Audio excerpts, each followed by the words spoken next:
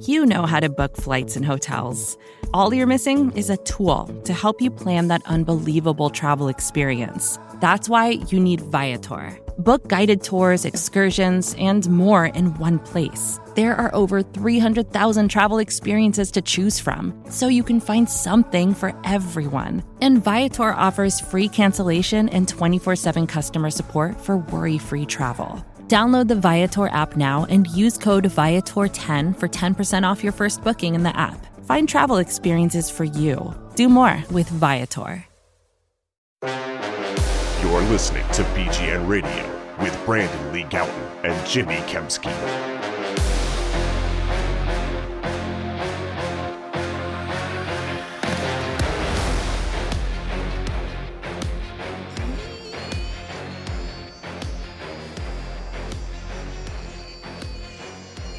Yo, what's going on, everybody? This is BGN Radio, episode number 277.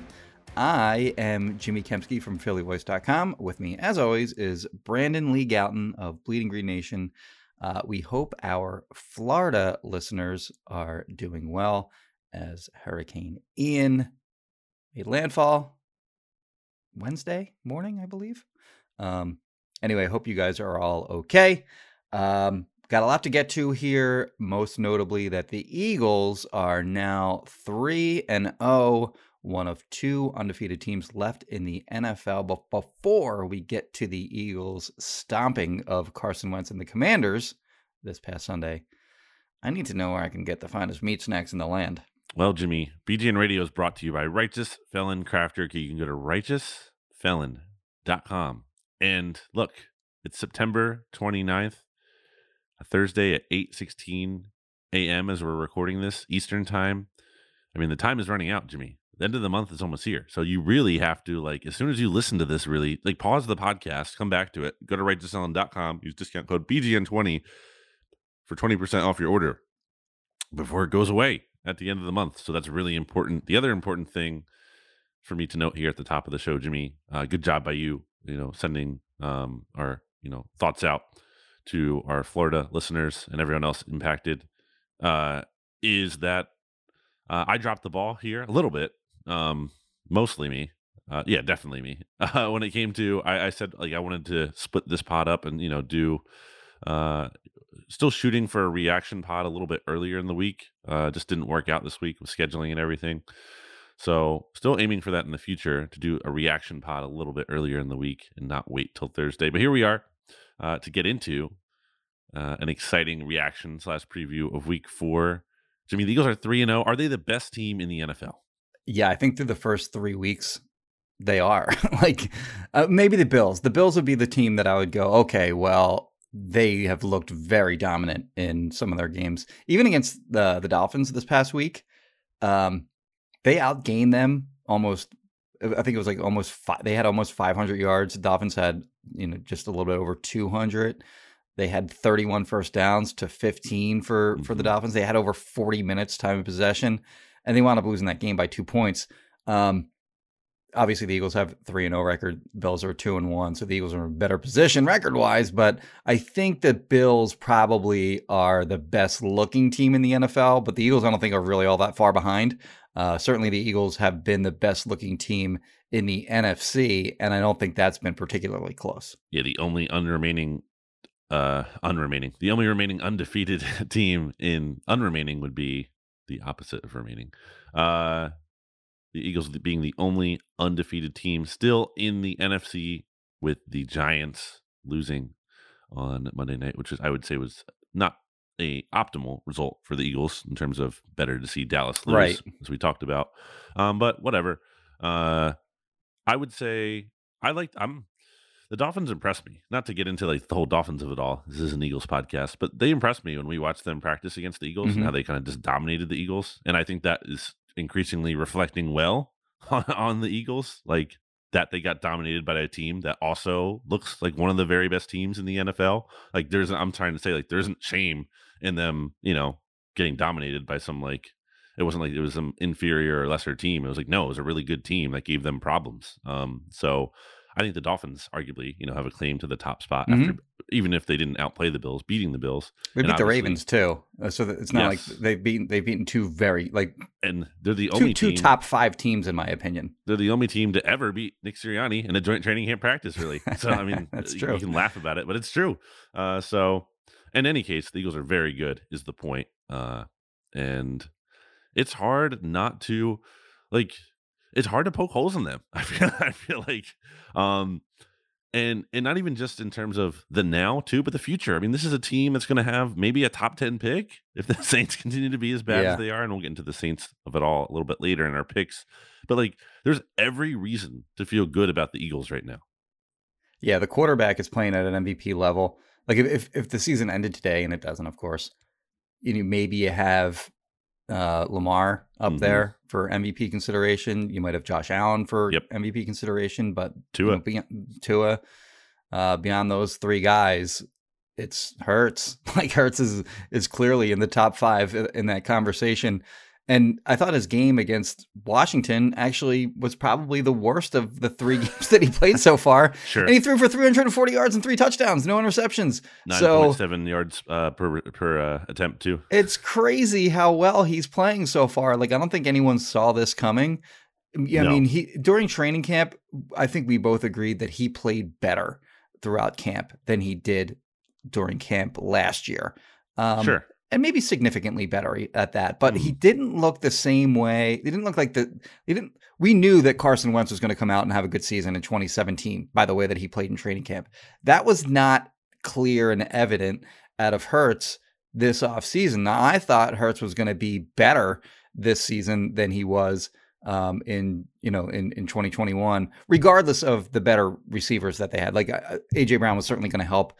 The step up from Jalen Reagor to AJ Brown is maybe immeasurable, but that alone was going to make him be a better quarterback. But even if that hadn't been the case, I thought he was going to be, a better quarterback this season than he was in 2021. There was sort of the maybe under-discussed possibility that he could regress because teams would have sort of an idea on how to play defense against him, but that certainly hasn't happened in any way whatsoever. I think teams have tried to emulate some of the things that the Bucs did to him in the playoffs last year, and he's still been successful anyway. So the way that he's played so far this year has come as, I wouldn't say a shock necessarily, but it's been very surprising that he's come out and been as good in the passing game as he's been so far. Yeah, I mean, if the Eagles think he's going to be as good as he is this year, do they reach out to try to get Russell Wilson and Deshaun Watson? If they have supreme confidence that was going to happen. Right. So point being, I don't even think the Eagles saw this level of improvement coming. I very much poo-pooed the idea that he could make a Josh Allen kind of leap. And I still don't think he's like Josh Allen. I don't think he's that kind of player. But in terms of magnitude of improvement, I still think that's, it is a relevant example in terms of just how much better he got. So that's pretty crazy. I mean, I think he's checking every box, Jimmy, every week. So week 1, the Lions blitz the crap out of him. He responds by using his legs to pick up first down after first down and key in high leverage situations. I thought he could have done a little bit more as a passer. Not that he was bad, but I wanted to see more. And sure enough, he delivered more in week 2 when the Vikings decided not to blitz him and instead kind of sat back. Picked him apart. Yeah. Made him pick them apart with high level throws. And he did that. And then Washington, they basically don't let him run at all. But also kind of make him beat them with shots down the field and contested catches. Trusting his receivers, and he does that, and the receivers come through. It's just I don't know. I don't know what more you could really even want to see from him. Obviously, you have to sustain this level of success. I still want to see him. There's 2 big things, I guess, that I want to see checked off for now in the regular season. The playoffs is obviously its own thing, and you have to win in the playoffs at some level and show up there and not be like Lamar, which I've talked about on the SB Nation NFL show, which I think is a weird, it's a weird thing. Lamar has been so excellent, obviously, in the regular season, but he's been horrible, consistently really bad in the postseason. And that's what do you do with that, especially if it continues this year? But anyway, I want to see him go up against, another top quarterback in the league and like look like the better guy and, come out on top and like lead his team to victory against that team. So I still want to see that. That's not really going to happen for a bit, maybe against Green Bay, because the Eagles' schedule is so easy. And the other thing I would say is, beat the Cowboys, because Eagles have been blown out in their 2 starts against him when he's been the guy. So those are a couple things I want to see, but like that's stuff that he can't control right now because of who's on the schedule. For now, he's doing all the right things. He just won FedEx Air Player of the Week for Week 3 in FedEx. In FedEx Field. It's a fan vote, but he beat out Joe Burrow and Josh Allen, and there's something to that. Topping those kind of names. Like I can't be more impressed with Jalen. Like I can't really pick any flaws in his game right now. He's been excellent. I mean, has he been perfect? No. You can nitpick any quarterback, but on the whole, he's been great, and he's a huge reason why like you should believe in this team. Like when you have one of the quarterbacks who's playing like the best players at his position in the NFL, that's something to believe in. It's not like they're winning in 2014 when they're scoring on defense and special teams and like they're winning, but it's not sustainable. Like, no, this is highly sustainable if he keeps this up. Yeah. I fast forward to like the end of this season. When you look back at each individual game that he has had so far, I think we'll look back and the things that we'll take away are first of all, like weeks 1 and 2, you hit it on the head. Like week 1, he just kept beating Lions blitzes with his legs. Week 2, he picked apart the Vikings zone defense all night. Like put the ball where it needed to be. Ball placement was outstanding. Put it in a spot to his receivers where they could get yards after the catch as well. When I look back at this week 3 game, what I'm going to remember is that end of the first half sequence where they had 1st and goal, a couple incomplete passes on 1st and 2nd down. 3rd down, they call a run play to my surprise. Clock's running. He just very calmly, but very quickly got them lined up, called his own play. Play wasn't even in the playbook. Like wasn't in the game plan rather. Right. It was in the playbook, of course. It wasn't in the game plan for that game. It before. Yeah. Called his own play and then throws a phenomenal pass to the back of the end zone to Devontae Smith, who also, by the way, made a great play. Went up and we said during training camp about Devontae Smith, by the way, that like he was making plays, athletic plays that we kind of hadn't seen from him before. Like he had put on muscle this past year, and I think we saw that saw that come into play on the field during training camp, where he was just skying above players, like going up and making leaping grabs and also making some impressive plays after the catch once he had the ball in his hands. And that was an example of one right there where he just went up and he mossed that dude. I believe it was Kendall Fuller in the back of the end zone. A good cornerback. Good corner. So he made a hell of a play on that, and Hurts made a hell of a throw. But just the poise that Hurts had in that situation, where don't panic, like just get to the line, call the play, and try to execute it. And that's exactly what he did. And that's what he brings to the table, like just those intangibles. He's not going to be flustered by the moment. He's got the leadership. He's got the leadership juice, whatever you want to call it. Yeah. His teammates love him. The vibes. He's got respect in the locker room now as like the guy, of course. He's always kind of brought that to the table, and he always had the running ability. But now you add in that he can throw the ball a little bit too, and he's a problem for like opposing defenses, because if you play man defense against him, you got to worry about him taking off on you. And if you play zone defense against him, he's making plays that way as well. But also you have these 3 great receivers in A.J. Brown, Devontae Smith, and Dallas Goedert, who can absolutely just sit in those zones and shred you. Even after the touchdown throw he had there, just no reaction. He didn't even celebrate. Just like look at, and that's obviously like part of his bit is, he doesn't really have a pulse sometimes. I remember Doug Pederson, and we'll talk about Dougie P, I'm sure, in this pod, but during Jalen's rookie season, saying something about like you have to like check if he has a pulse sometimes. It's like, give me something, man. Like yeah. And not as like a big criticism, but just how like even keeled he is, and and I think that's a good thing. And to your point here, that's he was great in that moment, and that could be a disaster moment. To not come away there with any points would be like a big problem. They still might have won the game, but like that's pretty deflating. and to get it is huge, especially when you're getting the ball back at the start of the second half. Like to be able to double dip like that is a huge thing. Yeah, I thought Jalen was great.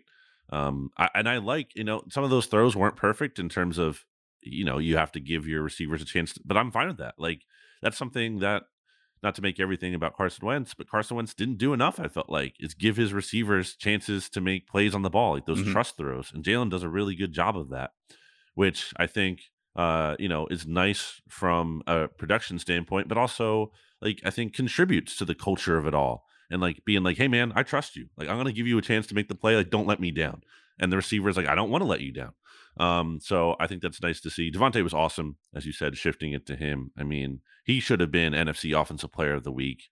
It's so garbage. Who was it? Who was it? Cordero Patterson, who had okay. Yeah, but he had fewer yards on more touches than Devontae Smith. Also, he plays for the Falcons, so like, and they beat the Seahawks. Right. All right, so I get that. I guess in theory they don't want to have two Eagles players be players of the week, but that's dumb. Like Devontae was better than Cordero Patterson, and he's punished because Brandon Graham had a good game. Like that doesn't make any sense to me. But whatever. The point is that Devontae was great, career game for him. You and I were very bullish on him heading into this year when we did our over/under thing back in the offseason, and we thought he might have a more productive year than AJ Brown, and I think we instantly regretted that in training camp. It's like, oh my gosh, AJ's just hogging all these targets. But that's the thing. Like if teams are going to try to take AJ away, right? Even if not, like Devontae's he's a wide receiver 1. Like the Eagles have 2 wide receiver 1s. He's not a wide receiver 2. He's definitely a wide receiver 1. He's great. The plays he made were awesome. And the play in the back of the end zone wasn't even his best play. The best play that he made was that deep ball down the field at the end of the first half that got him in that position to begin with. That was crazy. He went over 2 defenders, landed hard on his back, got the wind knocked out of him. Like, you could see him like kind of doubled over. Also, by the way, on that play, when they were rushing up to the line, that was before we knew that there was a Washington defender that got hurt on the play and wound up resulting in a timeout. But he had actually gotten up and was like doubled over in pain, but was lined up. He was lined up and ready to go for a spike. Oh, he's tough. So yeah, he's a small, skinny looking dude, but as Jalen Hurts says, he plays like a big boy, and he's tough. Like I think the concerns with him coming out of college were, is he going to be able to basically be durable in the NFL? And so far so good. Knock on wood. After year one, and I think that maybe those concerns were perhaps a little bit overblown. What else do you have from this game?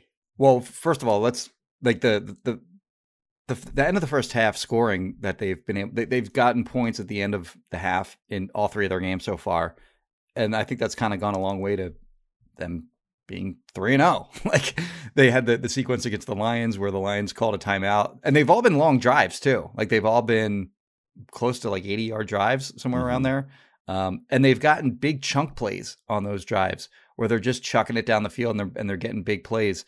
It's a great sign of coaching and also their ability so like on those like end of half drives, they remind me a lot of like the Chiefs or the Bills, or like fill in whatever very scary offense you want to put in the mix there, where it doesn't matter how much time is left on the clock or how many points you need. They have a chance to go down the field and get shot plays and score and put points on the board, and they've shown that in each of these first 3 games at the end of the first half. And then also just their first half scoring overall is crazy. They have 9 touchdowns. They have more first half touchdowns than I listed, like 8 teams combined. The Buccaneers have 0 first half touchdowns this season. The Giants, I believe, have 0 first half touchdowns. How many total touchdowns do those teams have too? Overall, yeah. I mean, it's not like they're lighting it up in the second half either. Yeah. So that actually was one of the things that made my Eagles dumpster fire post back in June. Last year, you look at their last 6 games of the season, and we'll omit the meaningless Week 18 Cowboys game. They got outscored 49-7 in the first quarter of those games. So they were getting into big holes in those games, and they wound up winning most of them anyway because, a lot of those teams sucked and they were able to overcome them eventually in the second half. But I had concerns about their ability to, basically script, a good game plan against their opponents offensively heading into the season. And man, they have put those concerns to bed because they have come out and absolutely lit up opposing defenses in the first half of games so far this year. And I think that speaks to, this young coaching staff kind of coming along in their second year. Well, that and just the talent. I mean, also true. Yeah. Not at the risk of sounding arrogant. What do you do? What do you do to stop an offense that has two number one wide receivers, along with one of the best big play in terms of yards per reception, a guy who can get yards after the catch on screens and stuff, and in addition to being physical and do a lot of things, in Dallas Goedert, plus Quez Watkins, who, with his speed, yeah. Didn't have a catch. Pascal's been a nice player so far too. Yep, Quez didn't have a catch against Washington, but he drew 2 pass interference penalties that ended up resulting in 40-something yards. And just his speed threat is something you have to account for at some level. And yeah, Pascal, I didn't love the play call. If I want to nitpick a couple things, I did not love the play call. It feels like there's too many talented players in other ways to be handing the ball off to Pascal on a 4th down. I just don't think that's the best option you can have. I like the decision to go for it, especially because if you're trying to make it a 3-possession game, I think there's a lot of value in that. And I'd also nitpick the Boston Scott carry in the goal line, considering the Eagles' running game hadn't looked good all day, and you're giving the ball to your smallest running back backed up against your own goal line. Okay, maybe not the best. But whatever. Again, that's nitpicking. Not super concerned about it. But yeah, it's just what do you do? If you're another team, and by the way, a lot of those Hurts throws that he made, pocket's clean. He's had a lot of time to throw. And I'm not trying to take credit away from him by saying that. I'm just saying the offensive line is certainly living up to their end of the bargain. They're PFF's number 1 pass blocking unit so far through 3 weeks. By the way, Jalen Hurts is their number 1 top graded passer by far, and by a significant margin too. Through the first 3 weeks, everything's just clicking. Coaching staff, players, talent. It's a heck of an offense. Yeah, I don't know if you've watched. You're familiar with JT O'Sullivan, right? Yeah, the former NFL quarterback. He does the breakdowns, right? I forget what it's called. He's got a YouTube something. channel. QB School, I think is what it's called. He did a breakdown of the Eagles' offense. It's 20 minutes long. Absolutely worth your time to go check that out. But he broke down some of the things the Eagles offensive line was doing in that game where they were picking up blitzes no problem, and Hurts had all day to throw. Did you see the ghost pick, by the way? Sorry, real quick. No, go ahead. By Zach Pascal. Yeah.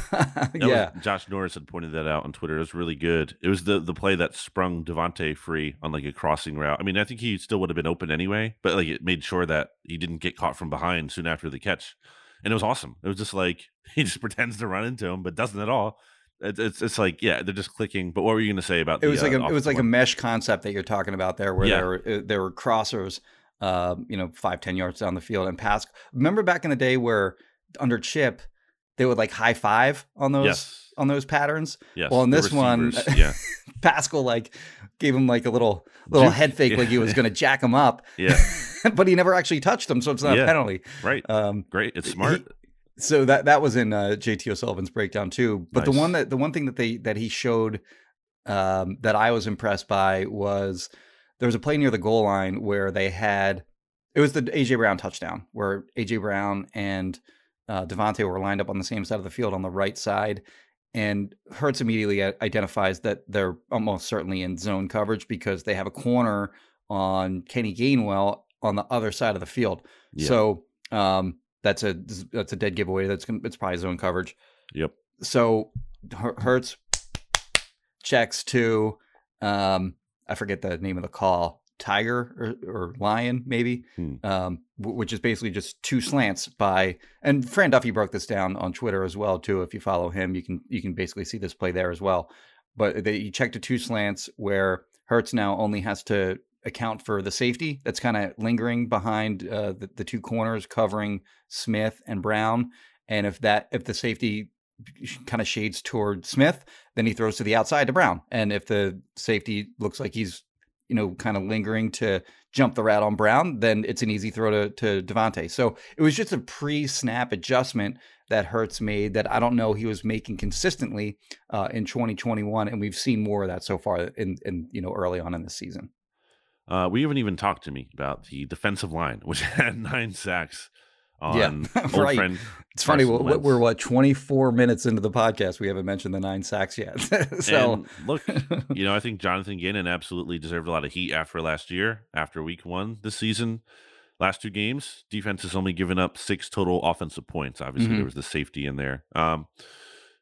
He's gotten results. I said we need to see results, and the pass rush is stepping up in a big way. I think the coverage obviously has meshed well there and married well there and helped out the pass rush, especially against Washington. Not really giving Carson Wentz a lot of options, but man, Brandon Graham, like we said, looked good in training camp, still really good, and it helped that he was going up against Sam Cosmi, who I don't think is like amazing, or his backup at one point. But he took advantage. 2.5 sacks. He took 5 total. He had 5 total quarterback hits in like 27 snaps played. He was extremely efficient. Like he wasn't even, he only played like 30 something, I think, some of the snaps in the game, and he was extremely effective in that playing time. And hey, maybe that's the recipe for success for him. Like, you don't need to play him all game long. Reduce that snap count and have him give you like very high quality snaps in a smaller sample size. Along those lines, Jordan Davis only had like 14 pass rush snaps according to PFF. I mean, he generated pressures on like 4 of those. He almost had a sack at one point, didn't finish the play. TJ Edwards ended up cleaning it up, but like everyone was disruptive. Josh Sweat, Hassan Reddick finally got involved. I mean, it was like the Jets game, from a couple years ago, except like for all of Carson Wentz's faults, he's a real NFL quarterback. Like Luke Falk was not. So it's even more impressive in that regard. And look, often the offensive line for Washington was certainly banged up. Like I said, Cosmi got hurt during the game. Chase Roulier going on IR before the week was a big deal, especially considering, I think, the interior pressure that the Eagles were able to get. And a name I didn't even mention here who kind of got things rolling, but Fletcher Cox. Fletcher Cox, who I think pretty much everyone didn't like the decision to bring him back at that price tag. Not because it's like, oh, he's a total scrub and bum and can't do anything at this point, but just not worth that cost. And early on, he's like 3 sacks? He's been worth it so far. Yeah, he had 3.5 last year. So credit to him for stepping up too. Great hustle from him too. Like you can see when you watch, plays that he's not even making, you can see him running around and giving maximum effort on all his plays. His snap counts are actually down a little bit this year, so maybe that has something to do with it. But they're winning, and he's buying in, and he's played hard and he's played well. And then the other guy that you didn't mention was Javon Hargrave, who's been really dominant on the inside as well. He had a couple really good pass rushes against. Commanders had a kind of a weak interior offensive line, but again, the Eagles took advantage of it. He absolutely killed Andrew Norwell on a couple different reps. Was able to basically push the pocket on a number of occasions, helping other people get sacks, and he had a couple sacks of his own, I believe. Yeah, he had a sack and a half too. I think he made one. Oh, okay. But he had one rep where he just killed Andrew Norwell, a guy who's been in the league for close to 10 years, knows what he's doing. Hargrave killed that guy. So almost everyone on that line is playing really well. Josh Sweat had a rush against Charles Leno where it was an outside rush, just pushed him with his outside arm, his right arm, back inside, and just moved that guy with one arm. And he got to the quarterback. He's been really good. You mentioned Reddick. It was just kind of, I didn't see him like really cleanly crush his guy on any of the rushes where he was involved in a sack, but did a great job of kind of just getting his hand in the area of Wentz. And, Wentz, as he's prone to do, will kind of get the ball in the area of defenders where they can knock it out. And he had a play where he knocked the ball out. So, Reddick's good at that. As we've highlighted before, he's good at forcing fumbles. Yeah, 5, I think, last year? I think he's like 8 in his career, or it's a high number. I forget. Yeah. So the D-line has come to play early on this season, and the Eagles need them to. I mean, they've tied up a lot of resources into that group, both financially and in terms of draft pick capital. So you expect those guys to pan out, and you hope that they're worth all the resources that you put into it. And so far they have been. They've been, and then on the back end too, by the way, which I think hasn't maybe gotten enough credit for the way that they've played. I mean, certainly they did after the Vikings game with the way that Darius Slay played. Yeah. that was like the Darius Slay game where like Yep. he was just phenomenal in that game. But just overall, I think that the rest of the secondary, the safeties in particular, like Marcus Epps has played really well. Maybe you don't see it in terms of like interceptions or forced fumbles or splash plays, but they've all been really good in coverage and have not allowed quarterbacks to find open receivers. We saw it with Kirk Cousins. Kirk Cousins and Carson Wentz had different ways of sort of failing in their games. Kirk Cousins was just throwing the ball kind of up for grabs, and that translated into interceptions, while Carson Wentz just held on to the ball until he got hit. So, it's kind of either way, you're kind of Tommy Lawler did a good job of sort of talking about, that idea in a recent post where it's pick your poison. Like if you try to get rid of it too soon, then bad things can happen. And if you hold on to the ball, you're going to get sacked. So it's just been great defense all across the board in terms of the Eagles being able to get after passers, and then also they're being able to play sticky coverage on the back end. Yeah, I think we've seen, Chauncey Gardner-Johnson kind of be a little bit of a weak point at times, but some of that's to be expected. He's transitioning to a new position. He joined the Eagles defense a week before the season, not even.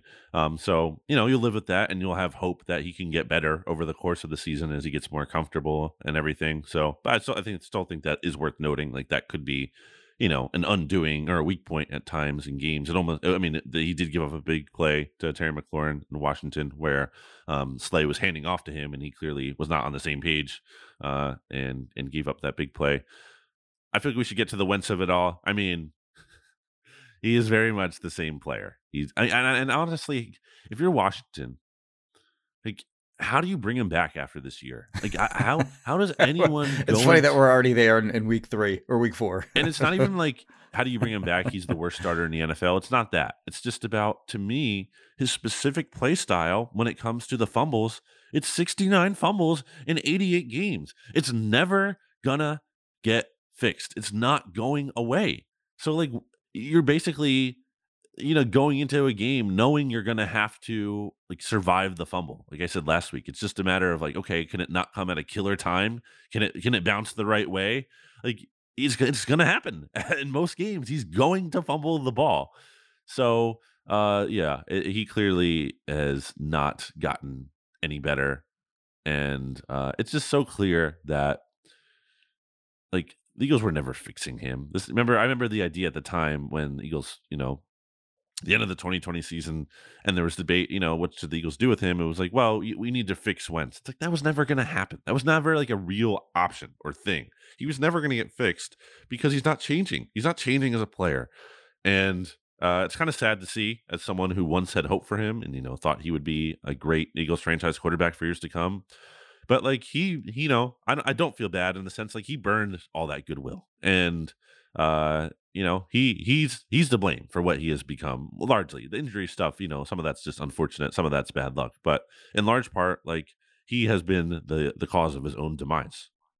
It's funny because he does have teammates that'll stand up for him saying that he works hard, and he no doubt works hard. He puts in the time and the effort and whatever, but he works hard at the things he wants to work hard at. Yes, in his way, on his terms. Yeah. Yes, he doesn't want to take coaching. Nope. And it's Les Bowen had a funny line in his post-game recap where he said something to the effect of like, he was quoting Carson Wentz's post-game press conference where he said, "I have to do a better job of protecting the football."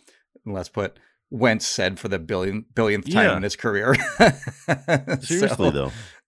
Yeah, but you're right. He's just never going to be a guy who, doesn't fumble. He's never going to fix the things that need the most urgent fixing in his game because he doesn't think they're a problem.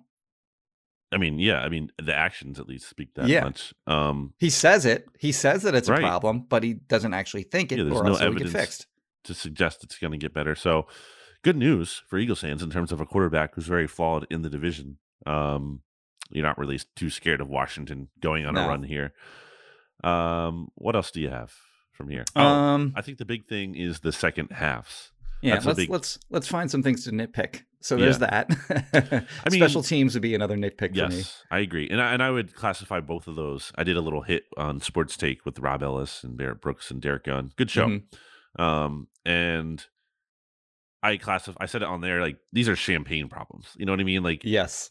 My perspective to kind of put it in perspective to me is like, imagine if you're the Raiders right now, or you're a Raiders fan, your team's 0-3, and like your biggest problem, like you would trade, our biggest problem being, our special teams hasn't been awesome, or what's happening in these second halves. I mean, we're crushing teams so badly in the first half that we don't need to score points in the second half. Right. Like you would sign up for that in a heartbeat. So I think that perspective needs to be applied there. And I'm not really super concerned. Like the Eagles haven't needed to score really in the second halves. I mean, more so against the Lions they did, and the offense went a little dry there. But like, they scored points in that second half against them. They scored two second half touchdowns in that game, right?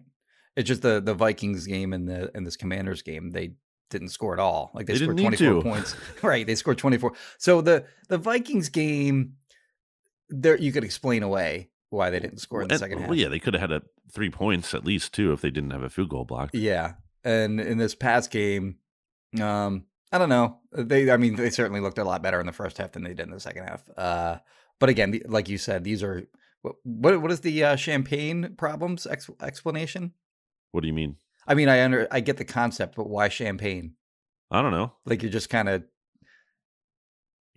clinking your champagne bottle or glass. You're celebrating. Is that kind of the idea? Yeah, well, I don't know. Maybe like you're really rich and you're like, oh, this champagne isn't even that good. Okay. I could be wrong, but in my mind that fits, right? Like you're like, you have all this money and success and whatever, and you're just like, I don't like this Porsche. Yeah. Like, oh no, this Porsche is like slightly less great than the other option I could have. I don't like where this cup holder is in this Porsche. Right. Yeah. Like very, nitpicky minor things that are worth talking about. Absolutely. Especially like special teams, man. Like, what do you do at some level? Like you're stuck with kind of what you have at punt returner with Britton Covey at some level, right? And like Aaron Siposs, man, like I know Siposs had some better punts towards the end of the game, but like those were also in Eagles territory, so he had more room to work with. If you're asking him to punt on a short field, like they did when he was at like the 49 and the 46 or whatever on the Washington side, I mean, those are pathetic. They just go right into the end zone. It's a touchback. He was good at those last year too, and like not so far this year. That's 40. That's not 40 yards, but it's like just it's free field position for the other team. Like, come on. Yeah, you're talking about like 25 to 30 yard nets sometimes. Yeah. when you're hitting touchbacks in just go for it at that point. If your punter can't do that. Yeah, they did work a guy out. Who was it? Michael Pilardi, I think it was. Like a week or two ago. Apparently, though, because it was just to get the left-footed punter thing. I don't know. Oh, I didn't realize that. Okay. I didn't know that. Oh, bad job by me. I was on Angelo, Flex, like a day or two ago. Jimmy. He brought up the specialty. This guy, I love the intros that Angelo does, by the way. Like, this guy breaks down the film like no other writer in the NFL. And in my mind, I'm like, yeah, I'm like, there are at least 3-4 people in Philly alone that are better at that. Anyway, he's the ultimate hype man. He's great at that. But he asked me about special teams. I'm like, well, the thing that Covey does for you, at least he's done so far, is he's going to catch every punt. And then he's like, but he muffed one. I'm like, oh yeah, let me immediately retract that statement then. Well, also he's been getting crushed on the returns. Like, I feel bad for him, first of all, and he's tough. I'm sure he can take it, but like, it feels like he's gonna fumble at some point or just get like so jacked up. Like I don't. It just doesn't look good. It doesn't look sustainable if he's just getting crushed like that every time. Like that doesn't seem like a great option. Kick returns are completely unthreatening. Teams are just popping it up, and the Eagles are starting inside their 20 more often than not. And before this game, and I don't know how this has changed, but they had the second worst average starting field position in the NFL. A lot of that is probably because their return units are completely unthreatening. Yeah. It's not like they're not creating turnovers. I guess that'll improve this week after they forced the fumble on Wentz and recovered it in Washington territory. But certainly their return game is really bad. The one check mark that you'll give in the special teams' favor is that they were ready for that onside kick. Okay. And maybe not necessarily a traditional onside kick situation against the Lions week 1. They're ready for it, and Zach McPherson did a good job but also like a very high percentage play for the Eagles. Yeah, right. Like you don't expect them to recover that anyway. But yeah, beyond that, there's really not a lot positive you can say about The Eagles, especially, at least they haven't given up a huge play yet. Like there hasn't been a turnover yet, and there hasn't been, some kind of. By the way, Jamal Agnew coming up again in this Jaguars team. That dude can return kicks and punts. Did it against so the that Eagles is a concern. 2019, right? He did, yeah. He that was the game they Lions. lost on the JJ Arcega-Whiteside drop at the end of the game. He had a kick return. The Eagles kicked a field goal, and on the ensuing kickoff, he returned it for a touchdown. That was probably, without that, the Lions probably don't win that game. No, yeah. So I don't even know what you do. You know what I mean? I think you're kind of stuck at some level. It'll be interesting to see what they do with Covey as of this recording. They've not signed him to the roster. Still an open roster spot. They can't promote him to the roster unless they want to risk him getting exposed to waivers, which I don't know. Maybe they're okay with. You mentioned Cordarrelle Patterson. He's been sort of a popular idea in terms of trade deadline target. I don't think the Falcons want to give him up. He's like their offense. Right, he is their entire offense. I had something on the special teams standpoint. I do. You probably can't do it full time. I get it, but I do want to see Devontae Smith continue to get returns more than ever because he was legitimately great at that in college. I think that almost gets underrated and overshadowed by just how great of a receiver he was, obviously, en route to winning the Heisman in his final year at Alabama. But in like a relatively small sample size, he was like an elite level returner. He had like 10 returns for 210 yards and like a touchdown or something. Like he was great at it. And he had his return against the Commanders went for 12 yards, which is, good. So I would like to see him back there from time to time, especially maybe early in a game when you're looking for like a spark. And don't just save it for late when you're down, but give you a little edge early on, a little boost. So I'm definitely in favor of that. But he can't be like your full-time guy. So that's, hey, Howie Roseman did a great job this offseason. But one thing he did not do well is find answers to the returners at all. He didn't even try much. They don't care. Than signing Covey. The one thing I will say about, so I kind of, and I don't know if this is their logic or not, but the logic that I can see about not caring about a kick returner is that the minute you get one, opposing teams just kick it through the back of the end zone, which most teams seem to be able to do these days. So I kind of get it from that perspective, but at the same time, if you don't have one, you're starting inside your 20 on every possession. That's not great either. Yeah, I don't know, but what's the cost of having Jason Huntley on your practice squad and calling him up a couple of times to be able to do that? Because he was good at that, and that's obviously my bit and my brand. But it just feels like they could do a little bit more than they're doing. I don't know. Again, champagne problems. Jimmy, let's take a break here because we're running long. A lot to talk about. But not before we hear briefly again about Righteous Felon Craft Jerky. Go to righteousfelon.com. Pause this podcast right now. Come back to it once you're done. But pause this podcast right now. Go to righteousfelon.com. Use discount code BGN20 for 20% off your order. If you wait beyond September, it goes back down to BGN15 for 15% off. You want that extra 5% off if you're going to get it anyway. So go to righteousfelon.com. BGN20 for 20% off the best possible meat snacks you can get. The meat snacks that the Eagles are loading up on. They have this at the NovaCare complex. That's not a bit. It's true. I know this because Righteous Felon has told me. I've seen pictures. I've seen evidence. Right, the Eagles players fuel up with Righteous Felon Craft Jerky, and so should you. It's a great snack to watch during the games. Also a great snack to bring to the tailgate. Why not? You're grilling up stuff, obviously, and you have a lot of good food, but you need something in the meantime to kind of snack on and sustain you through the day. Some protein. RighteousFelon.com, discount code BGN20 for 20% off. Jimmy. Back after this. Support for this show comes from Sylvan Learning. As a parent, you want your child to have every opportunity, but giving them the tools they need to tackle every challenge, that takes a team. Now more than ever, educational support tailored exactly to what your child needs can make all the difference. That's why parents have trusted Sylvan Learning for 45 years as the ultimate teammate in their child's educational journey, instilling in them a love for learning and a passion for reaching the next level. And Sylvan's Insight Assessment can identify gaps in learning and areas that could be of concern for your child. It's a 360-degree view into your child's learning that you can't find anywhere else, and helps ensure that your child didn't miss something in school that might put them at a disadvantage in the future. And right now, it's the best price of the year at $29. Go to sylvan29.com to learn more and get your child's assessment for only $29. That's SYLVAN 29.com. Back here on BGN Radio, Jimmy, it's time to get into an Eagles Jaguars. You're a Jaguars guy, right?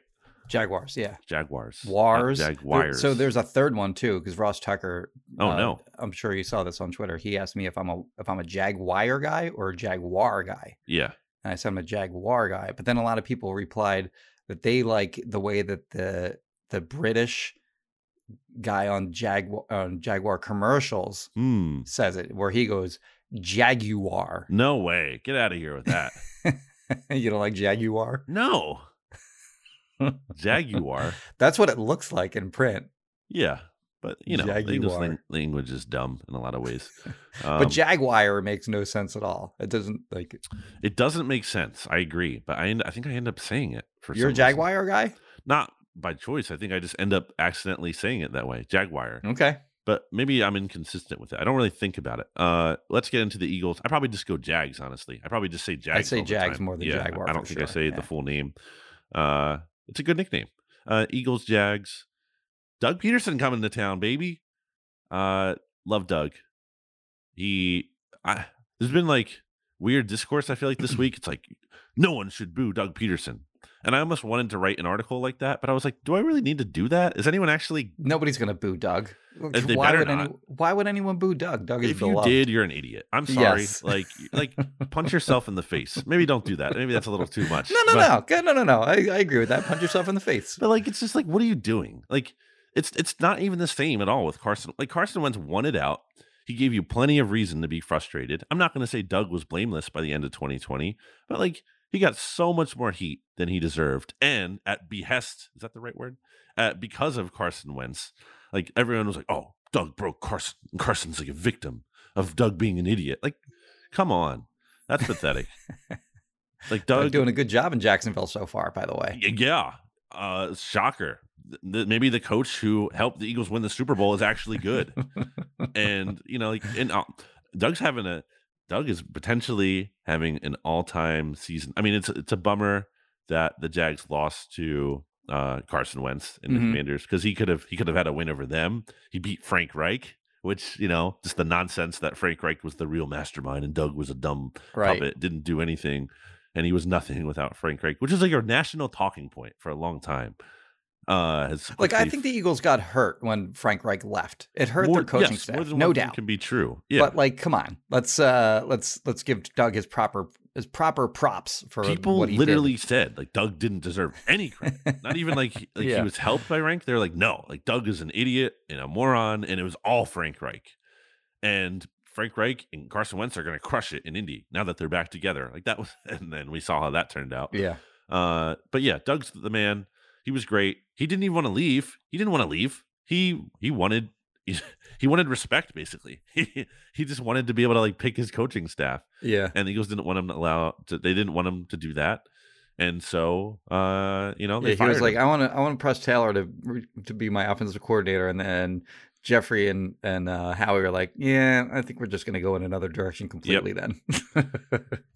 Well, I think Howie, from my understanding, and at the time, I think Howie wanted Doug to stay, by the way. I don't think Howie was like rushing. All right, so maybe just Jeffrey then. Yeah, I think it was more of a Lurie thing.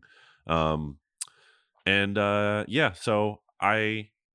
there aren't many times, and I'm probably maybe more in the minority of this, where like, the Eagles losing is, acceptable or feels, I'm not going to say it feels good.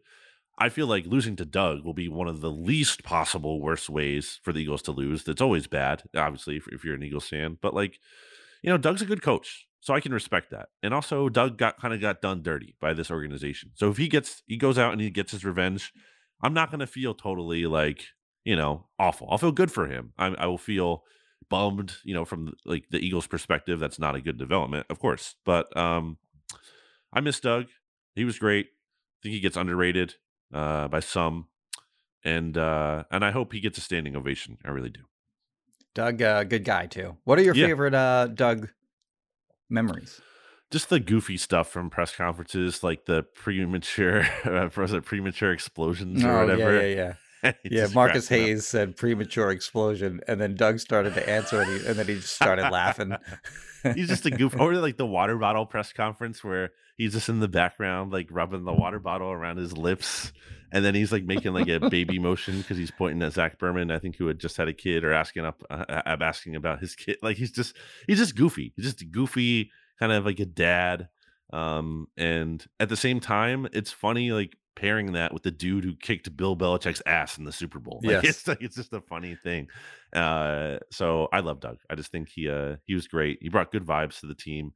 And honestly, like, to spin that forward to this week, and I want to hear about your favorite Doug memory too. Like, that's part of what concerns me about the Jags is like this team wants to play for him. You saw it in the locker room after the win. Yeah, against week the 2. Colts. Yeah. Like those players are fired up for him, and they should be. And that was something that made him special here. And I think they're going to be. That's like an edge. This is not like last week where I know some Eagles fans are still like friendly with Carson Wentz, or some Eagles players are friendly with Carson Wentz. But at the same time, I bet there's some level in the locker room with some players who are like, we want to beat that guy. You know, we want to beat that dude because he wasn't the best teammate. And now he plays for a rival. With Doug, it's like the Eagles have no reason to get revenge on him. He didn't wrong them by any means. Right. He has every reason to want to get revenge on them, though, because they absolutely did him dirty at some level. Yeah, my favorite Doug moment was maybe not my favorite, but one that stands out to me was height. Height. He used to say height instead of height. Oh my gosh. But then also there's one day before the 2017 season, somebody asked him some dumb question about them playing in the heat during training camp. And he goes, yeah, well, you know, week 2 in Kansas City, it's going to be 85 degrees and sunny and hot out there. Yeah. But he said it with such authority. Like he knew exactly what the temperature was going to be in a game that was going to be, you know, like a month and a half away. And sure enough, that game was like he almost had it exact. Like it was like 82 and sunny or something. Like it was like 3 degrees off or something like that. So that was always funny to me. And then there is he lived in Moorestown, New Jersey when he coached here. And after they won the Super Bowl, they named some day Doug Pederson Day. Yeah. And Doug was very proud of this, like that that they named this Doug Pederson Day. And I felt bad because I was interviewing him, and I had interviewed actually the mayor of Moorestown too. Yeah. The mayor of Moorestown said, well, it's not Doug Pederson Day every day for the rest of time. It was that's just crazy. Doug Pederson one day in 2018. What the hell is that? And I mentioned that to Doug, and I probably shouldn't have even said it to Doug. I should have just let him believe that you broke the news to him. Yeah, I did. Yeah, and he was, and he seemed like legitimately like bummed out that he should be. That's ridiculous. He won a freaking Super Bowl. You can't give him a like. Why can't you give him that day? Like there's going to be a conflict. Oh, sorry, this is someone else's day. It's just one town in New Jersey too. It's not like it's like. What does it even mean? What are you actually giving up? Nothing. Yeah, like right. So like what? Thing. Like in like you know the year 2040 on whatever day. It wasn't even like the day the Eagles won the Super Bowl or anything. I don't think it was just some random day. Maybe I don't know if it was his birthday. I don't know what it was, but it was some random day in Moorestown, New Jersey. That was Doug Pederson Day. Like in 2040, like if who would even know that it's Doug Pederson Day? Even if you live in that town, who would possibly know? And but this mayor specifically said, no. It's just a one day, not for the rest of time. One day, Doug Pederson only.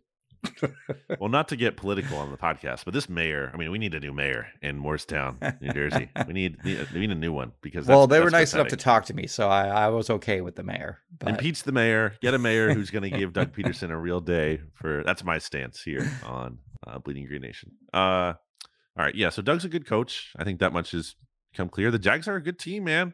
They are not to be trifled with, I believe, in terms of like their second in point differential, they're second in DVOA.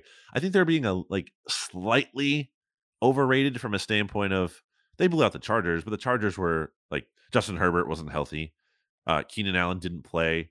No JC Jackson. Joey Bosa got hurt. Rashawn Slater got hurt. Corey Linsley didn't play. Like they're missing their best players. Like they're very, very, very best players. They lost to the Commanders week 1.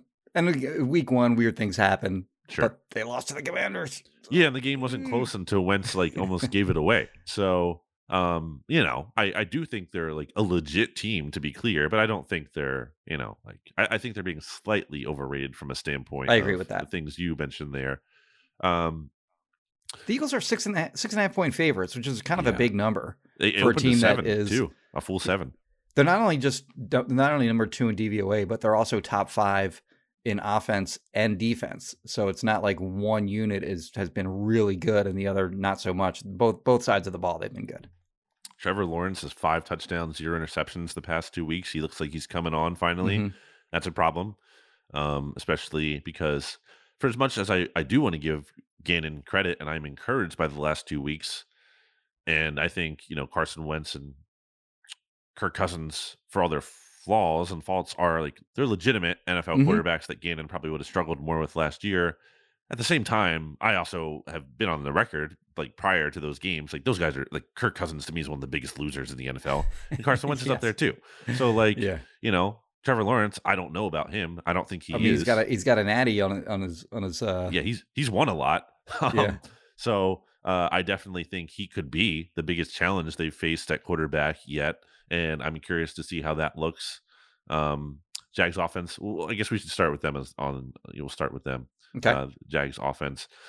Lawrence is good. Christian Kirk has been big for them. Everyone made fun of the contract, and understandably so. But 4 years, $72 million. The Eagles were in on him, and then when it got to that level, they're right. Yeah, no, thank you. But he's been good. What else do they have in offense that stands out? Well, they have the 2 running backs, and James Robinson, who's been good for years, and Travis Etienne, who they drafted first round, I think, right? Oh, Zay Jones too. He's been good. Zay Jones, their trio of receivers are Zay Jones, Marvin Jones, and Christian Kirk. Christian Kirk, they've done a really good job scheming up things for him where he's just been left on, against the linebackers, and that's not fair. He's got 200-something yards, 3 touchdowns, but he's been by far their best receiver. Their skill position players are good. They remind me a little bit of the Lions in that their best player is their slot receiver. In that, well, maybe not their best. The Lions' best player was probably DeAndre Swift, but their best receiver was Amon-Ra St. Brown. Yes. So they're structured similarly in their passing game in that their best receiver is out of the slot. And then I think their outside receivers are kind of similar, like DJ Chark and, who's the other guy? Used to play for the Rams. I forget. Doesn't matter. They remind me a little bit of, for the Lions. Used to play for the Rams. I think so, yeah, right? Oh, yeah, Josh Reynolds, yeah. Josh Reynolds. Those 2 guys remind me a little bit of Zay Jones and Marvin Jones, kind of bring some of the same qualities to the table. And then they have James Robinson, who reminds me a little bit of Jamal Williams. And they have Travis Etienne, who does some of the same things as DeAndre Swift. DeAndre Swift is way better than Travis Etienne. But I think their offense is kind of similar to the Lions in that respect. And the Eagles struggled a little bit with, not a little bit. I mean, they gave up 35 points to the Lions week 1. So it'll be a challenge for them. I think the difference here between those 2 teams is the Lions had a good offensive line. They did have an injury or 2 on the interior. But I don't think this Jags offensive line is very good. They're going to have trouble throughout the season. They have 2 guys that I believe are Jags, as in not Jaguars, but just a guy type players, in Ben Barch, who is their left guard. That is not the name of a good offensive lineman. And the right tackle, Juwan Taylor is sort of just a guy. And then they paid heavily their left tackle, Cam Robinson, and then their right guard, who they brought in from Washington, Brandon Scherf. Very good, yeah. Their center is a rookie that they've had to kind of fill in, Fortner, for Brandon Linder, who retired this offseason. So the 2 problem areas, I think, the 2 real problem areas are left guard and center. The right tackle's fine, I guess, but center and left guard, they are vulnerable. And as we've seen over the first 3 weeks, the Eagles' interior defensive line has dominated. So if you're a Jaguars writer and you're writing about this game from a matchup perspective, I think that's what you're looking at, where you're like, oh crap, that's where we could maybe have a big problem with our offensive line against the Eagles' defensive line. So that's sort of where I see it. But it's a talented offense for sure, but they got a little ways to go on their O-line. Yeah, I don't think you mentioned Evan Ingram either, who, hasn't been always consistent and available, but he's talented. He's a talented, certainly, tight end as a pass catcher at the very least. Giants fans hate that guy. Like, he's sort of their version of like a Rager, but was way better than Rager. Yeah, but they hate him on that level. I mean, he's not a good player to have in that, because it's like the upside is tantalizing, but it's just never going to actually materialize. But in a given game, he might, he's like a threat to do something in theory. He almost caught a game-winning pass against the Eagles once upon a time. What was that, in 2019? I would say maybe the better comparison is him and Aguilar, but minus the season that Aguilar had where he helped them win a Super Bowl. Right. And I would say Aguilar was more durable than Ingram, who's like constantly hurt. But I think the offensive line is definitely a weak point. I would say in the interior, especially at left guard and center. I mean, that to me looks like a weak point for, Cox or Hargrave or whoever, Jordan Davis to have the interior of this Eagles defensive line, I think, needs to dominate again and really bring it early on and cause problems for Trevor Lawrence there. So I definitely, especially coming off a 9-sack performance, I do like the Eagles defensive line going up against this Lions offensive line. Anything else about this Jaguars, part? but they're both felines. Oh, sorry. Yeah, now you got me thinking about the Lions. They're both cats, right? So the Eagles are 3-0-1 in their last 4 games against feline teams. 5-0 against the last 5. No, 6-0. Now I'm not sure. Either 5-0 or 6-0 against in their last 5 or 6 games. Well, they played the Bengals in one of those games, right? Are you going back? They tied the Bengals. Yes. Yeah. So they did not beat them. Yeah, 3-0-1. Okay. In their last 4 feline games. And either 5-0 or 6-0 in their last 5 or 6 animal games. I think they're 6-0 in their last 6 animal games. Which other podcast is talking about this? That's Animalytics, baby. And that's good. Flipping it around on the other side of the ball, if you will. Allow me to do that, Jimmy. The pass rushers for the Jags. This defense as a whole is good. through 3 weeks here, it's been it's a strong unit. Obviously, they have number 1 overall pick Trayvon Walker in there, who's been good, and a lot of people are like, how could they possibly take him? They should take Kayvon Thibodeau or Aiden Hutchinson, and Trayvon Walker has been pretty good early on. They have defensive Josh Allen, who famously conquered offensive Josh Allen last year. Devin Lloyd, a lot of people. Devin Lloyd's been awesome. Yes, he has. He leads them in tackles. He also has 2 interceptions and 6 passes defense already. Jeez, filling up the stat sheet. A name that Eagles fans are certainly. 5 pass breakups from a linebacker after 3 weeks is phenomenal. I see 6 here. Yeah. Oh, 6. Okay. So you have him. You have what's his name? The former Falcons linebacker, Oluokun or something like that. Foye Oluokun. That's a really athletic linebacker who maybe they overpaid for, but another guy who can kind of fly around. They added what's his name? Folorunsu Fatukasi, who's known for being. That's actually one of the Jags' biggest strengths thus far has been their ability to stop the run, and it's kind of interesting because that was another one of my takeaways from concerns, if you will, from the Commanders game. Eagles' run offense was not good. And in a weird way, too, because the Commanders were allowing 7.5 yards a pop. Their run defense was not looking good prior to the Eagles playing them. And for whatever reason, the Eagles couldn't get it going on the ground, which was weird. And they don't need to, like they did last year, to be able to win because of Hurts' development. But you like to have that, it's part of the arsenal there, the ability to run the football. So what stands out to you, I guess, about this Jags defense? So their defensive coordinator, I should be prepared with his name. Caldwell? Mike Caldwell came from the Buccaneers. And, formerly from the Eagles, too.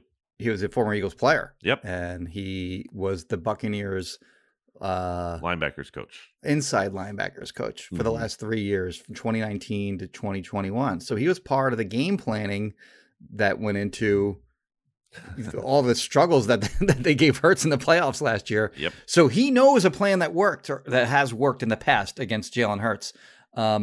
And when you look at the Buccaneers as a defense over the last 3 years, they were number 1 in run defense in 2019, number 1 in run defense in 2020, number 3 in run defense in 2021. And so far this year, they're number 1 in run defense. The Jaguars are in 2022. So he's brought that, before all else, stop the run mentality to the Jaguars. And that can be successful in the NFL.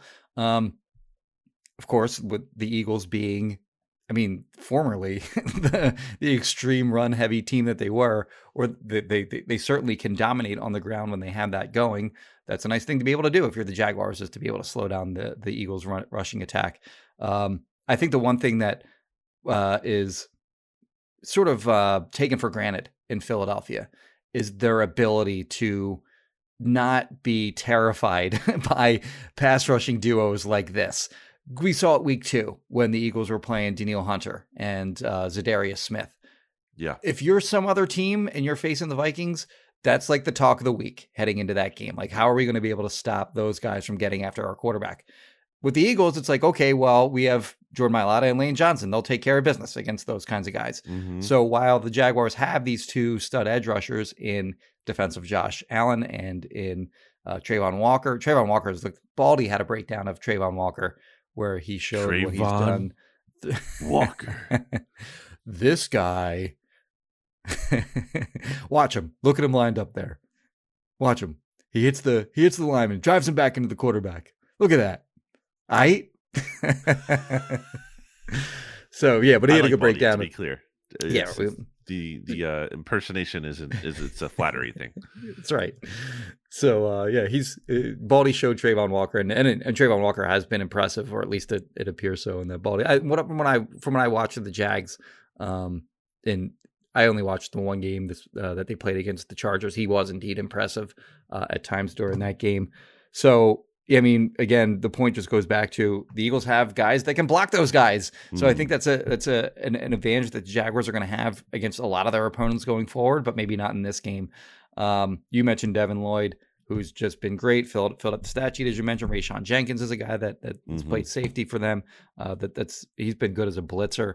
But yeah, the Eagles, I think they are going to have to win this game by throwing the ball. I think the Jaguars are going to, kind of lean on the Buccaneers basically just disrespected Jalen Hurts' ability to push the ball down the field in the playoff game last year, and it worked. And I don't know that's going to work in this game with the way that he's played the first 3 games of the season, but that's what they're going to do, I would imagine, because he had that game plan against Hurts last year, and he knows what worked against him at one time, and he's probably going to go back to that again. So I think you're probably going to see a pass-heavy offense out of the Eagles this Sunday. And it's interesting because the weather's not supposed to be great. Like, there's supposed to be rain at some point during that game. Yeah. But you have AJ Brown, you have Devontae Smith, you have Dallas Goedert, and it's a young group of corners that they have there. So it'll be interesting to see if the Eagles can take advantage of those guys. Should also mention quickly that the Eagles are a little banged up, at least early on in the week. We'll see the injury report again for Thursday. That'll give us more of a sense of, who might and might not be available. But like Landon Dickerson didn't practice. He ended up being questionable to play, and then was started, but then had to come out. And then I think Sua Opeta came in, and then came out, went back in, and then at one point when the game was in hand, I think his teammates could tell that he wasn't okay in the huddle, and they were like, "Get out!" So he left, and they were calling for Sua to come in, and he didn't return after that. Boston Scott also was on the injury report, didn't practice with a rib issue. That's new. Darius Slay, who missed time in week 3 due to a back injury, which is not a good injury to see a player have, did not practice. So, we keep an eye on that. AJ Brown missed practice due to a personal matter. I think I saw something about maybe potential birth of his second child. Yeah. So I think he'll be okay. But that's something to keep an eye on. And then Miles Sanders, Devontae Smith, and Milton Williams were all limited due to injuries, not just rest. Sanders dealing with a hip injury, Devontae Smith back injury, probably on that play that we talked about. And Milton Williams had to miss some time against the Commanders due to a knee issue. He returned, but he's still dealing with something. So Eagles have been remarkably healthy thus far, but they'll be tested a little bit on that front. Jacksonville, meanwhile, they have one player didn't practice, and that's like a backup guard. And then their starting cornerback, Shaquille Griffin, was limited. He missed week 3. Maybe he'll be able to return this week. They only have one player on IR too, so they're pretty healthy. And it's a nobody. Like it's not a notable player. Yeah. So that's a factor currently working in their favor. They're a little healthier, not missing many players. Jimmy, let's take another break here, but not before we hear about Kristen Roach of Roach Realtors and RoachRealtors.com. Yes, if you are looking to buy or sell your home, please reach out to Kristen Roach of Roach Realtors, 856-906-9295. Again, 856-906-9295. She's actually going to Paris tonight. I got to take her to the airport. Is she going to sell a house in Paris? Her and her mom are going to Paris, and so I may be helping out on the real estate end, some various things over the next week, but she's taking a little vacation. But yes, anyway, reach out to her, 856-906-9295. Brandon? Can she sell me the Eiffel Tower? Because God rated her as the best realtor in the history of the universe, I would not put that past her ability to be able to do that. But I can't say with certainty that she could. So that's fair. But you know what I'm going to do now? I'm going to have to go to RoachRealtors.com or reach out to that number and text her and ask and get the information. Fair enough. Because she's available, right? She's available to be contacted if you have questions. All right. We will be back after this.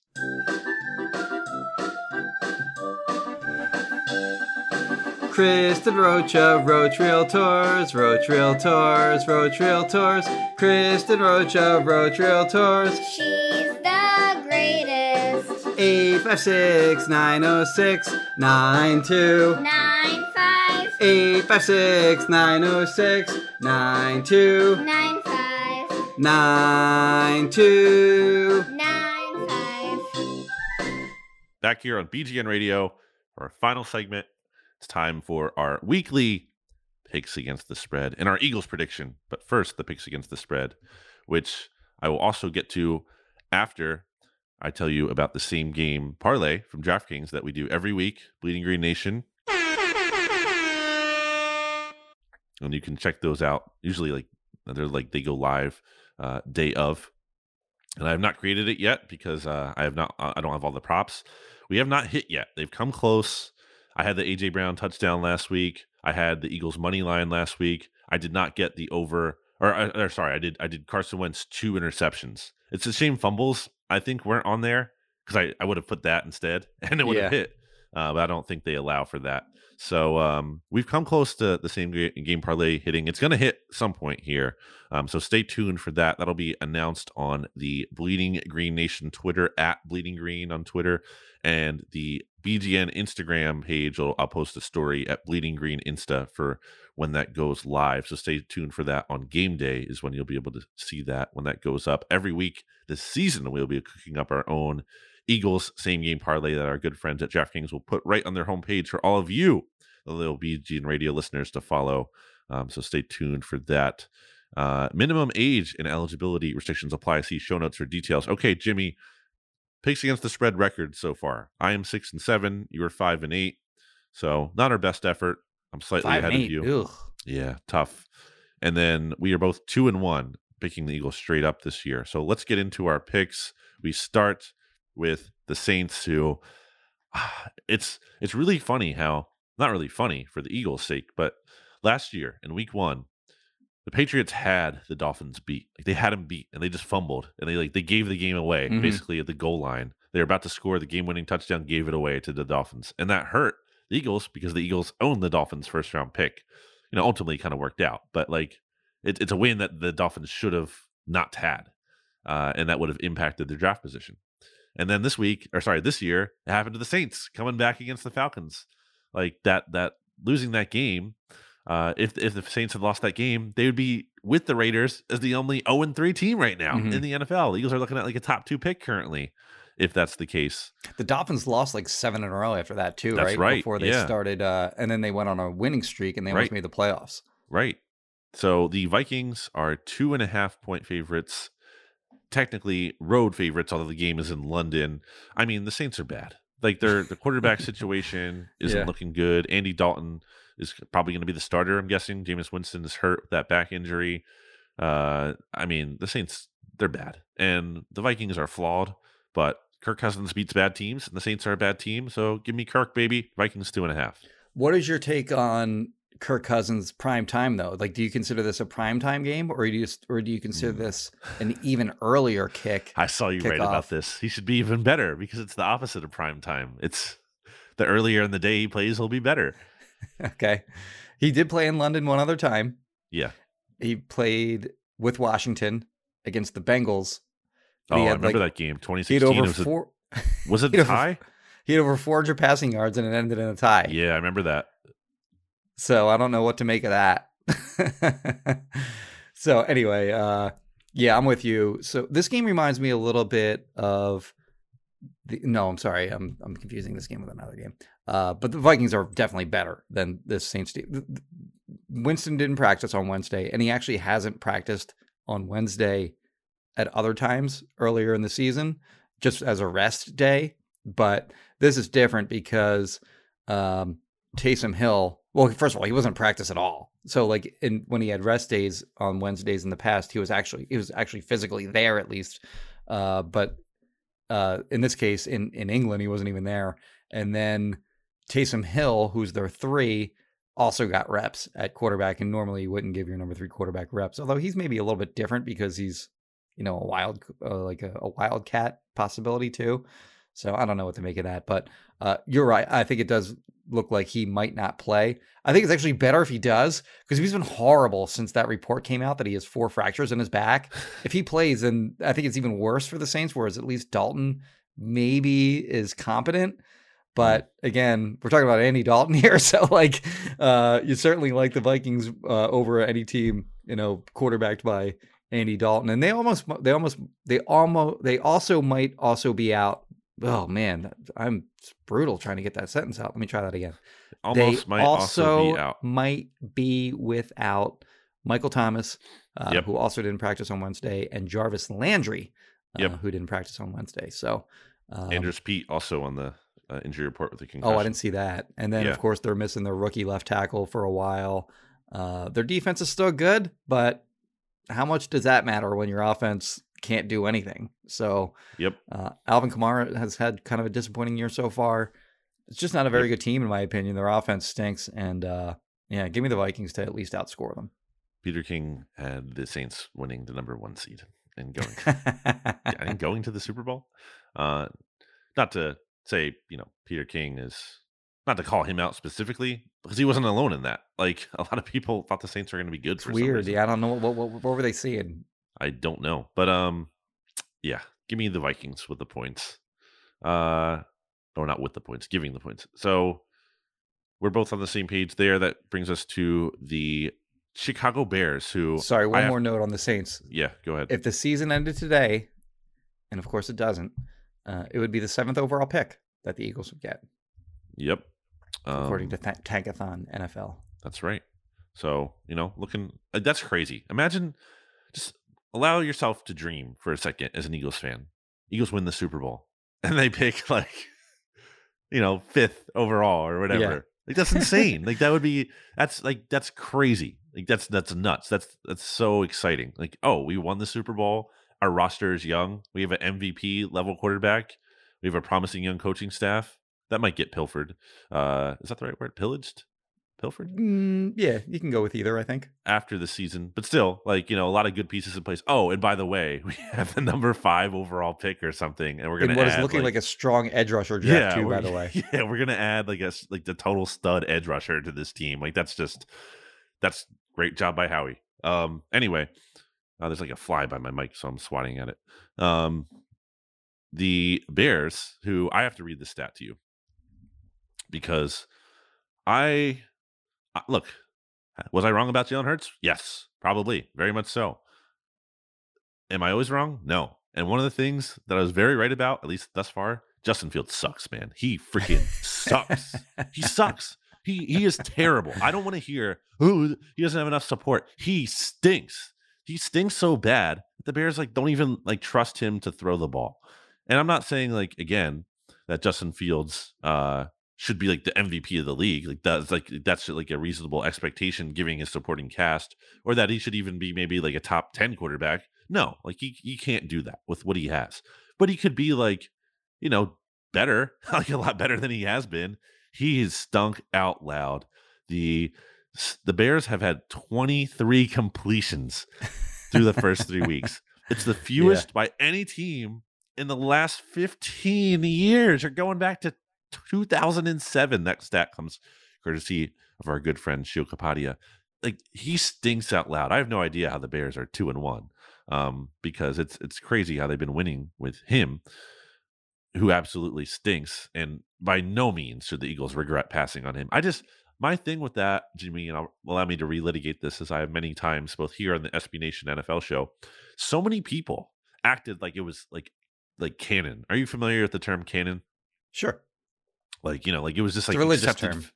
Or people use it, a lot for like fictional, like Star Wars, and like canonical stuff that actually, counts as real. People acted like teams passing on Justin Fields was like, oh, they're obviously dumb for doing like what are they thinking? How could they possibly do that?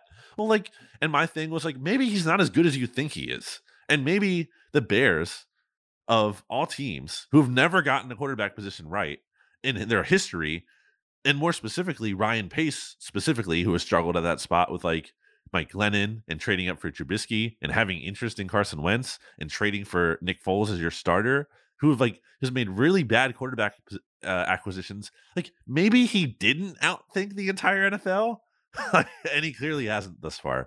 And Fields has been terrible. So I will take the Giants to win because I do not want to bet on Justin Fields at all. So I like Justin Fields coming out. I was not among the people that was like, you were idiots for passing on him. But I did like him coming out. So wrong by me on that one. Yeah, I agree. He stinks. And his high game this year in passing yards is like 120 yards, oh my God. Which is crazy. So yeah, their offense. And like you said, they're 2-1. The Giants are 2-1. Barring a tie, one of these trash teams is going to be 3-1 at the end of the day on Sunday. It's crazy. Yeah. So, well, I don't know. We'll see which one it is. I actually picked the Bears in this game with no confidence whatsoever. But I mean, the Giants are very bad as well. That is true. Daniel Jones stinks too, by the way. Let's not get that twisted. I like the Bears defense better than I like the Giants defense, and I actually like the Bears running attack. Somehow they've been able to run the ball even though they have no threat whatsoever of passing the ball, which is kind of wild. So give me the Bears in. Like, I would actually like to watch this game just to make fun of it, but it's a 1:00, I believe, so it'll be on while the Eagles are on. We'll go to the Cowboys now. It's an NFC East matchup. Commanders at Cowboys. This is simple for me. I mean, give me the Cowboys. Their pass rush is for real. Mm-hmm. I mean, they were, after the Eagles had a 9-sack performance heading into Monday night, before the Cowboys played their third game, Cowboys were leading the NFL in sacks with the Eagles. They were tied. And then they pressured Daniel Jones something like 23 times in that game, like an absurd amount of times. They hit him a lot too. And that was a big reason why I took the Cowboys to win that game against the Giants. The Cowboys were like 1-point dogs in that game. Like, they were getting a point. I'm like, are you kidding me? Like, yeah, I know Cooper Rush isn't amazing or anything, but he's been solid. They've been able to win with him. He hasn't really gotten in the way of winning by any means. And their pass rush is legit. The defense is looking good. So, are you like, why would anyone take the Commanders right now going up against the Cowboys pass rush? It's very clearly like, this is like lock of the week kind of territory. Cowboys -3. Yeah, Cowboys +1 last week against the Giants was the easiest pick of the year in my opinion. And this one's close. So the Cowboys are at least given 3 points on this, but they are very clearly a much better team than the Commanders in my opinion. Now, Cooper Rush, he's gotten a lot of credit for going 2-0, but he has not looked good in any way whatsoever. But it doesn't matter because the Cowboys defense has been so disruptive. And by the way, DeMarcus Lawrence is seemingly playing a lot better than he has in recent years. The combination of Lawrence and Micah Parsons on the edge, coming off the edge, are a big problem. Yep. They're a big problem for Evan Neal in that game. Evan Neal was the 7th overall pick in the 2022 draft for the Giants. He looked like Winston Justice out there. Yeah, it was kind of a mess. And I mean, he's a rookie. He might get better at some point, but sure. Not a good start to his career. But against this Commanders offensive line, we saw the way that the Eagles dominated on the edges in this game. Expected Cowboys to do pretty much the same, and I would be shocked if Carson Wentz didn't give the Cowboys the ball a time or two in this game as well. So we have the Cowboys advancing to 3-1, which they quickly turned it around after things weren't looking so good for them. I still don't, They're a legit threat, I think. They are. I still don't like RJ is all excited about them in part because I think he was so downtrodden after week 1 that he thought like the season was already over. Yeah. But I don't think him and other Cowboys fans might be like properly accounting for how like the Eagles might be really good. It's like, oh, the Cowboys are fine. It's like, well, maybe, but they're probably not as good as the Eagles still. And that's kind of a big problem for you. I do agree that game, the Eagles-Cowboys game in week 6, I mean, that's going to be a big test. I said that earlier in the show. I want to see Hurts be able to beat the Cowboys.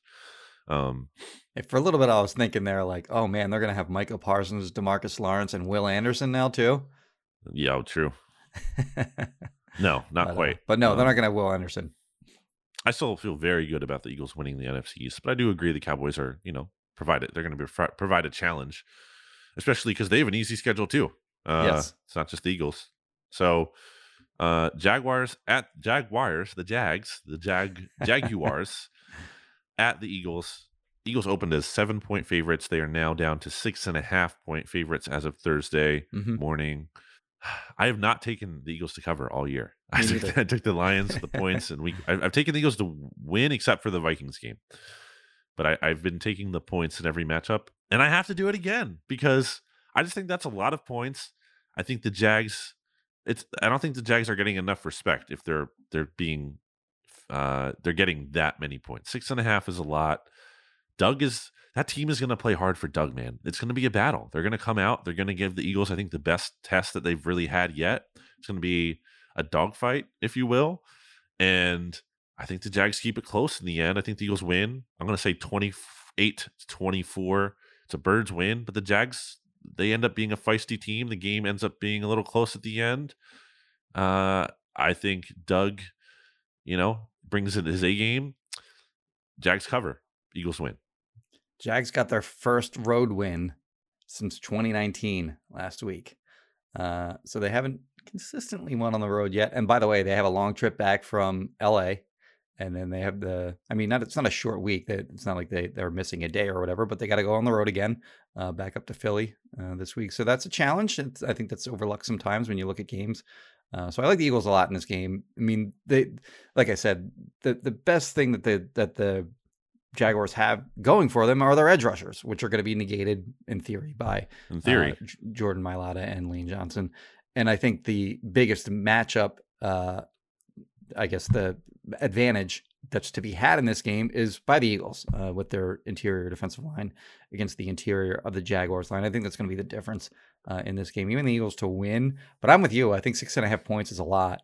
And, I don't know that this is a game that is super close. Like I think the Eagles are gonna, very clearly outplay the Jaguars, but ultimately I think the score does stay within that 6.5 point threshold. Yeah. I just think Lawrence could potentially have a good game against a defense that it's still kind of question marks against the better quarterbacks. I think he could absolutely have a nice showing. All right. Anything else, Jimmy? Any final thoughts? Again, our listeners in Florida, anything we can do, reach out to us and let us know. Hope everyone is safe and healthy. I echo those sentiments. Today is free. It's like National Coffee Day or whatever. I got my free Wawa coffee this morning. If you have like the app. So if you're listening to this still on Thursday by chance, and if you haven't gotten a coffee, and it's probably not going to be out till later in the day, but if you want an afternoon, there you go, Jimmy. So now you can get it any size, free large coffee, or any size coffee. I also think Dunkin' Donuts. Neither of these are sponsors, by the way. I'm just giving free plugs here, but I think Dunkin' is doing something where if you buy anything, you get a free coffee. Okay. Anything on their menu. So if you want a donut and some coffee, boom, there you go. Some pro tips for you. Shout out to my good friend Zach who moved away. Gonna miss him. He listens to the pod, so I'm Where sure. to? Huh?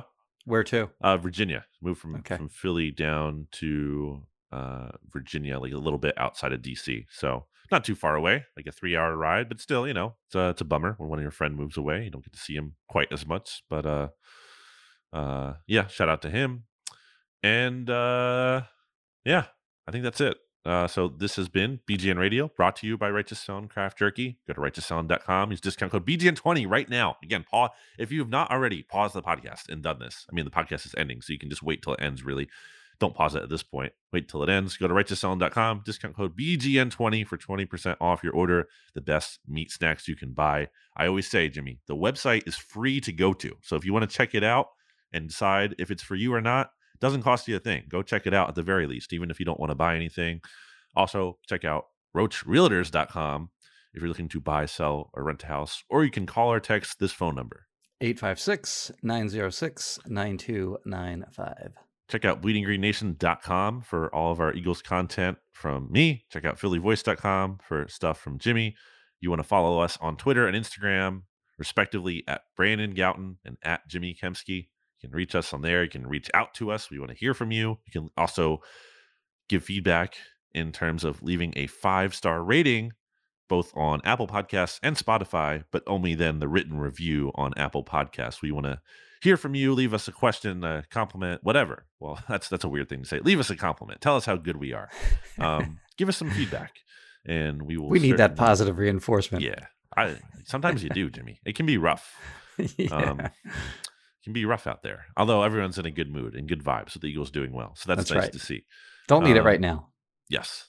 So we will be back with you next week after maybe the Eagles are 4-0 after they beat the Jags. We will see. But exciting time to be an Eagles fan, to be covering the team. So I am hoping the good vibes keep rolling, and we will be back with you here on BGN Radio next week.